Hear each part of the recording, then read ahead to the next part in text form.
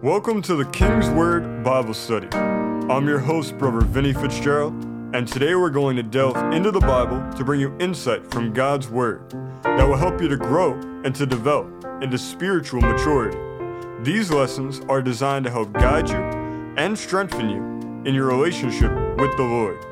Whether you've never opened a Bible or have read it cover to cover, this podcast will inform and uplift you. Our purpose is not only for you to know and to understand the King's Word, but for you to live it out in your day-to-day life. Philippians 4 and 9 tells us, whatever you have learned or received or heard from me or seen in me, put it into practice, and the God of peace will be with you. Today, our topic is going to be restoration. Let's begin today in 2 Chronicles chapter 24. In 2 Chronicles chapter 24, beginning in the first verse, it says, Joash was 7 years old when he began to reign, and he reigned 40 years in Jerusalem. His mother's name also was Zibiah of Beersheba. And Joash did that which was right in the sight of the Lord, all the days of Jehoiada the priest. And Jehoiada took for him 2 wives, and he begat sons and daughters. And it came to pass, after this, that Joash was minded to repair the house of the Lord. And he gathered together the priests and the Levites, and said to them, Go out unto the cities of Judah, and gather of all Israel money to repair the house of your God, from year to year, and see that ye hasten the matter. Howbeit the Levites hastened it not. And the king called for Jehoiada the chief, and said unto him, Why hast thou not required of the Levites to bring in out of Judah and out of Jerusalem the collection, according to the commandment of Moses, the servant of the Lord, and of the congregation of Israel, for the tabernacle of witness? For the sons of Athaliah, that wicked woman, had broken up the house of God, and also all the dedicated things of the house of the Lord did they bestow upon Baalim. And at the king's commandment they made a chest, and set it without at the gate of the house of the Lord. And they made a proclamation through Judah and Jerusalem, to bring into the Lord the collection that Moses, the servant of God, laid upon Israel in the wilderness. And all the princes and all the people rejoiced, and brought in, and cast into the chest, until they had made an end. Now it came to pass, that at what time the chest was brought unto the king's office by the hand of the Levites, and when they saw that there was much money, the king's scribe and the high priest's officer came and emptied the chest, and took it, and carried it to his place again. Thus they did day by day, and gathered money in abundance. And the king and Jehoiada gave it to such as did the work of the service of the house of the Lord, and hired masons and carpenters to repair the house of the Lord, and also such as wrought iron and brass to mend the house of the Lord. So the workmen wrought, and the work was perfected by them, and they set the house of God in his state, and strengthened it. The Lord put it on Joash's heart that he needed to repair the house of the Lord. Verse 4 told us, And it came to pass after this, that Joash was minded to repair the house of the Lord. We find here the concept of restoration. After the last 2 years when churches were closed, there was a lot of damage done to the church as a whole. Churches closed down all across the world. Churches have been burned down in Canada, and preachers are being arrested throughout Canada and Australia. This is not to mention the persecution of the church that has gone on for many years throughout many other countries. We can't forget these persecutions that have taken place. Even in America, where freedom of religion is championed as an inalienable right, preachers have been persecuted and put in prison for disobeying the government's orders. The church is under attack all over the world. A lot of damage has been done. To a certain extent, we've lost ground in this spiritual war that we are all a part of and all fighting. But the Lord is not done with his bride, the church. He is allowing us to go through the fire, to refine and to sanctify us. Even though so much damage has already been done, God is not done with us. He is still going to do great things in and through us.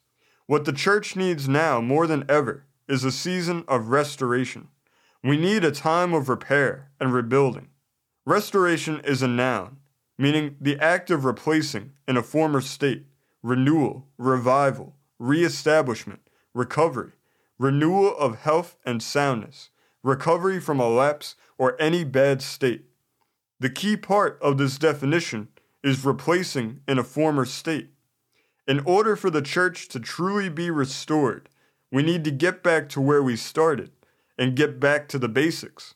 Verse 3 of the book of Jude says, "Beloved, when I gave all diligence to write unto you of the common salvation, it was needful for me to write unto you and exhort you that you should earnestly contend for the faith which was once delivered unto the saints." We need to go back to the faith as it was once delivered. Over time, in many churches, the gospel has been watered down until it's become a shell of its former self. Churches have been preaching the bare minimum of the gospel. They've only given self-help and feel-good messages, when what the people desperately needed is to learn the deeper things of God and have the meat of spiritual food. Instead, people have continually only been given spiritual milk, and the effects of this have become evident and have manifested all around us. The way that we combat this, and the way that we fix the problem, is by being restored to our former state. We need to get back to where we started. Hosea 6:1 says, "Come and let us return unto the Lord, for he hath torn, and he will heal us. He hath smitten, and he will bind us up." If the church is to be healed, the first step is to get back to the faith as it was once delivered. We can't forget where we came from. Forgetting where we came from is one of the worst sins. It's where we came from that makes us who we are today, and it's what got us to where we are today. Let's go to Revelation chapter 2. In Revelation chapter 2, beginning in the first verse, it says, "Unto the angel of the church of Ephesus write, These things saith he that holdeth the 7 stars in his right hand, who walketh in the midst of the 7 golden candlesticks. I know thy works, and thy labor, and thy patience, and how thou canst not bear them which are evil. And thou hast tried them which say they are apostles and are not, and hast found them liars, and hast borne and hast patience, and for my name's sake hast labored, and hast not fainted. Nevertheless, I have somewhat against thee, because thou hast left thy first love. Remember, therefore, from whence thou art fallen, and repent, and do the first works, or else I will come unto thee quickly, and will remove thy candlestick out of his place, except thou repent.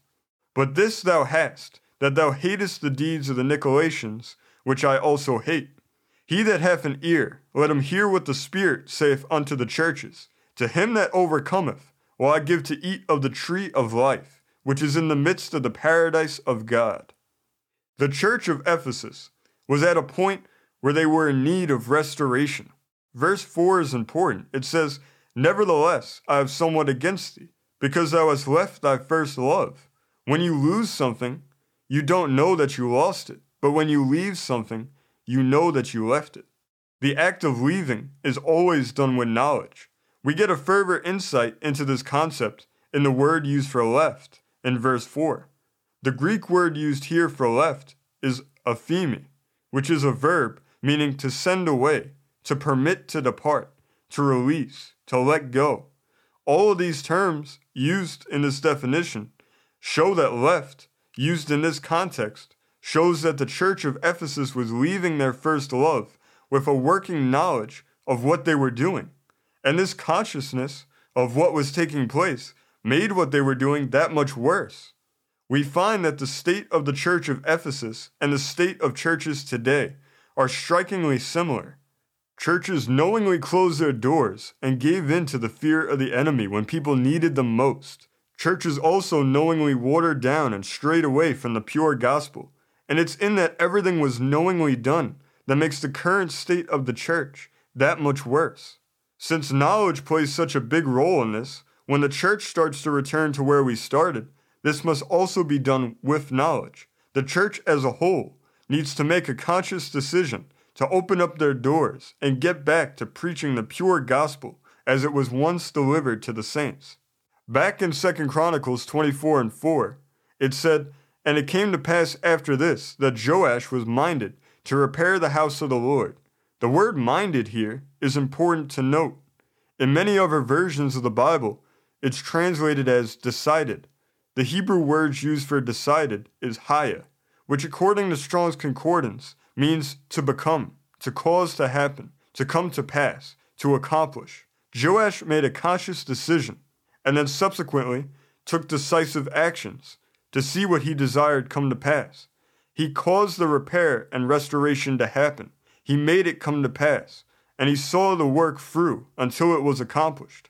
Just because Joash did all this doesn't mean that God wasn't involved in it. God was involved the entire time. God inspired him to do it. He guided Joash throughout the process, and he watched over his plan for his house to be repaired and restored. If we are to see restoration in the church, we must, like Joash, make up our minds about what we desire to see take place, and take decisive actions to make it come to pass. We then need to keep going until it's accomplished, and trust that God will guide us and watch over his plan until it's fully executed. Let's go to the book of Acts, chapter 2. In Acts chapter 2, beginning in the first verse, it says, "And when the day of Pentecost was fully come, they were all with one accord in one place. And suddenly there came a sound from heaven, as of a rushing mighty wind, and it filled all the house where they were sitting. And there appeared unto them cloven tongues, like as of fire, and it sat upon each of them. And they were all filled with the Holy Ghost, and began to speak with other tongues, as the Spirit gave them utterance. And there were dwelling at Jerusalem Jews, devout men, out of every nation under heaven. Now when this was noised abroad, the multitude came together, and were confounded, because that every man heard them speak in his own language. And they were all amazed and marveled, saying one to another, Behold, are not all these which speak Galileans? And how hear we every man in our own tongue, wherein we were born?" We find in this chapter another element necessary for restoration to occur. Verse 1 says, "And when the day of Pentecost was fully come, they were all with one accord in one place." This verse shows us the importance of unity. Once the body of Christ returns to our original state, we need to get united and stay united. Our power as the body of Christ is in our unity. We need to get in one mind and in one accord. When we truly unite together, there will be no power in hell strong enough to stop us from accomplishing what we set our minds to do. This includes the desire to see the house of God repaired and restored. Unity amongst the body of Christ lays the foundation for the next element in the process of restoration. The next element is revival. Once they were unified in one accord at Pentecost, revival broke out. Unity must always precede revival. When revival started, the fire of God came down. Verse 3 says, "And there appeared unto them cloven tongues, like as of fire, and it sat upon each of them." In order for the church to be fully restored, revival has to break forth, and the fire of God has to come down. Revival is a reawakening of the church, and the fire of God comes down to refine and to purify, so the church can then be restored to a brand new start. Back in 2020, there was a church in Massachusetts that burned down, and in the midst of all the rubble and all the debris, the only thing left perfectly intact was a picture of Jesus. And although this was a tragic event, it's symbolic of what needs to take place in the church as a whole. We have to let the fire of God come down and burn away our religion and our doctrines and our traditions. And when all is said and done, we'll only be left with Jesus. We need to get back to where we started. We need to get back to Jesus. We need to get back to being filled with the Holy Spirit and operating in the gifts of the Holy Spirit. The reason that there have been so many revivals down through the years and countless successful revivalists has been because they preached Jesus and they preached the Holy Spirit. The truly successful revivalists don't give people the doctrines of men. They give them the Word of God. This is what makes the difference, because the power is in the Word. A great example of this is Billy Graham. He was successful because he didn't preach religion. He just preached Jesus. The seeds that were planted in his services grew because they weren't choked out by religion and the traditions of men. We need the church to revive. Revival is inseparable from restoration. Frank Bartleman once said, "A revival almost always begins amongst the laity. The ecclesiastical leaders seldom welcome reformation. History repeats itself. The present leaders are too comfortably situated, as a rule, to desire innovation that might require sacrifice on their part. And God's fire only falls on sacrifice. An empty altar receives no fire." This quote demonstrates a pattern that we find running all throughout history. In most revivals and reformations, it is the people themselves that begin the revival, and it's no different in the account of Joash's restoration of the house of God. First, we find the reason of why the house of God needed to be repaired and restored. Verse 7 says, "For the sons of Athaliah, that wicked woman, had broken up the house of God, and also all the dedicated things of the house of the Lord did they bestow upon Baalim." Since this was the case, Joash wanted the Levites, whose job it was to take care of the temple, to start the restoration process, but they were comfortable in their position. They weren't looking for change. They weren't ready to sacrifice their time or their money or their effort to repair and restore the house of God. Verses 5 to 6 speak of Joash, saying, "And he gathered together the priests and the Levites, and said to them, Go out unto the cities of Judah, and gather of all Israel money to repair the house of your God from year to year, and see that ye hasten the matter. Howbeit the Levites hastened it not. And the king called for Jehoiada the chief, and said unto him, Why hast thou not required of the Levites to bring in out of Judah and out of Jerusalem the collection, according to the commandment of Moses the servant of the Lord, and of the congregation of Israel, for the tabernacle of witness?" The Levites missed their initial opportunity to be used as willing vessels for the Lord's work, and this was because of their comfort. After Joash rebuked them, then they corrected themselves and did what Joash had asked. But it was the people of Israel who unified and who sacrificed their time and their money and their effort for the repair.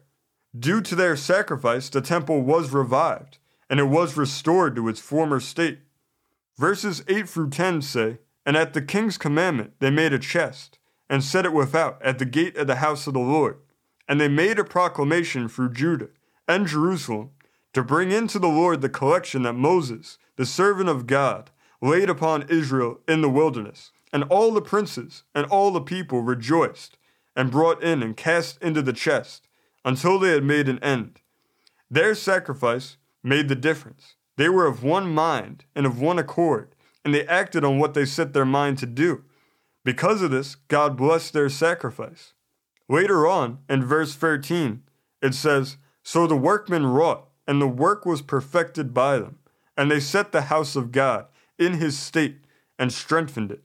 The NSAB version translates the same verse as, "So the workmen labored, and the repair work progressed in their hands, and they restored the house of God according to its specifications and strengthened it." This account of Joash shows us the entire restoration process from start to finish. But there is one more thing required in order for the restoration process to be successful, and that's us. The restoration of the church can't happen without us. We have an important role to play. If we are to see revival and restoration in our time, it has to begin with us, the body of Christ, the people of God. We have to be ready, and we have to be willing to sacrifice. We have to get fired up for God, and we need to stay fired up for God. Then we need to come into one accord with our fellow believers. Before the fire of God can come down, we need to have the fire within us. Jeremiah 20:9 says, "Then I said, I will not make mention of him, nor speak any more in his name. But his word was in mine heart, as a burning fire, shut up in my bones. And I was weary with forbearing, and I could not stay." When the word is actively in our lives, the fire will naturally be within us. This is part of what made the difference with Joash. Joash's name, according to Strong's Concordance, means Jehovah fired. Joash, like Jeremiah, had the fire of God within him, and because of this, the fire of God came down and blessed his work. God's will is for the church to be restored. He is in the restoration business. Joel 2:25-26 tells us, "And I will restore to you the years that the locust have eaten, the cankerworm and the caterpillar and the palmer worm, my great army which I sent among you. And ye shall eat in plenty and be satisfied, and praise the name of the Lord your God, that have dealt wondrously with you, and my people shall never be ashamed." Even though there has been so much damage done to the church, it isn't over. God's will is not for us to disband and fade away into irrelevancy. His will is for the church to be restored to its first original state. The key is getting back to Jesus and Him alone. He will restore us if we play our role. We have to make up our minds as to what we desire to see take place. Then we need to unify and take decisive action towards restoration, and then God will fulfill His promise to us, and He will revive and restore us. 1 Peter 5:10 in the English Standard Version says, "And after you have suffered a little while, the God of all grace, who has called you to His eternal glory in Christ, will Himself restore, confirm, strengthen, and establish you." Let's make the choice today, as the people of God, to start the restoration process and then watch the great things that God will do in and through us. Let's close in prayer. Lord, we thank you for this day, and we thank you that it's not your will for the church to be damaged beyond repair. Lord, we know that it is your will that you are going to restore us and revive us once again, Lord. Send revival. Give us the initiative and the strength to put forth a sacrifice on your altar so that your fire can come down and consume the church. Burn away our religion and our doctrines and our traditions. Lord, we need this to happen so that we can be left with you. Lord, help us to get back to the true message of the gospel, you and you crucified, Lord God. We thank you, Lord, that you have set us apart as your special and unique and peculiar people who are going to carry out this will, to bring restoration back to your church. Lord, this is not the end of the church. This is the beginning, because we know that with you, the best is always yet to come. Lord, we thank you that you have made your will clear to us today, and Lord, help us to walk in it and to live it out. Lord, we give you all the praise and all the honor and all the worship. In Jesus' name, amen. Now, if you want to be the one to usher in revival and restoration and have Jesus as a part of your life today, all you need to do is to invite Jesus into your heart to be your personal Lord and Savior. You then need to repent of your sins and ask for His forgiveness. Then you trust that you've been forgiven and you ask for His free gift of eternal life. If you've prayed this from a sincere heart and you truly meant it, then you are now a part of the family of God. Welcome to God's family. We want to thank everybody for listening today. We appreciate you taking out your time to spend with us. If you would like to give us feedback and tell us how much you appreciate this show, you can contact us at kingswordbiblestudy@gmail.com. And if you'd like to learn more about this program and this ministry, you can visit kingswordbible.com. We appreciate also if you would write a review from wherever you're listening to this podcast from. And if you follow and subscribe so that more people can hear the King's Word for themselves. God bless you. We want you to know that we love you all, and we will see you next week as we continue to study the King's Word together.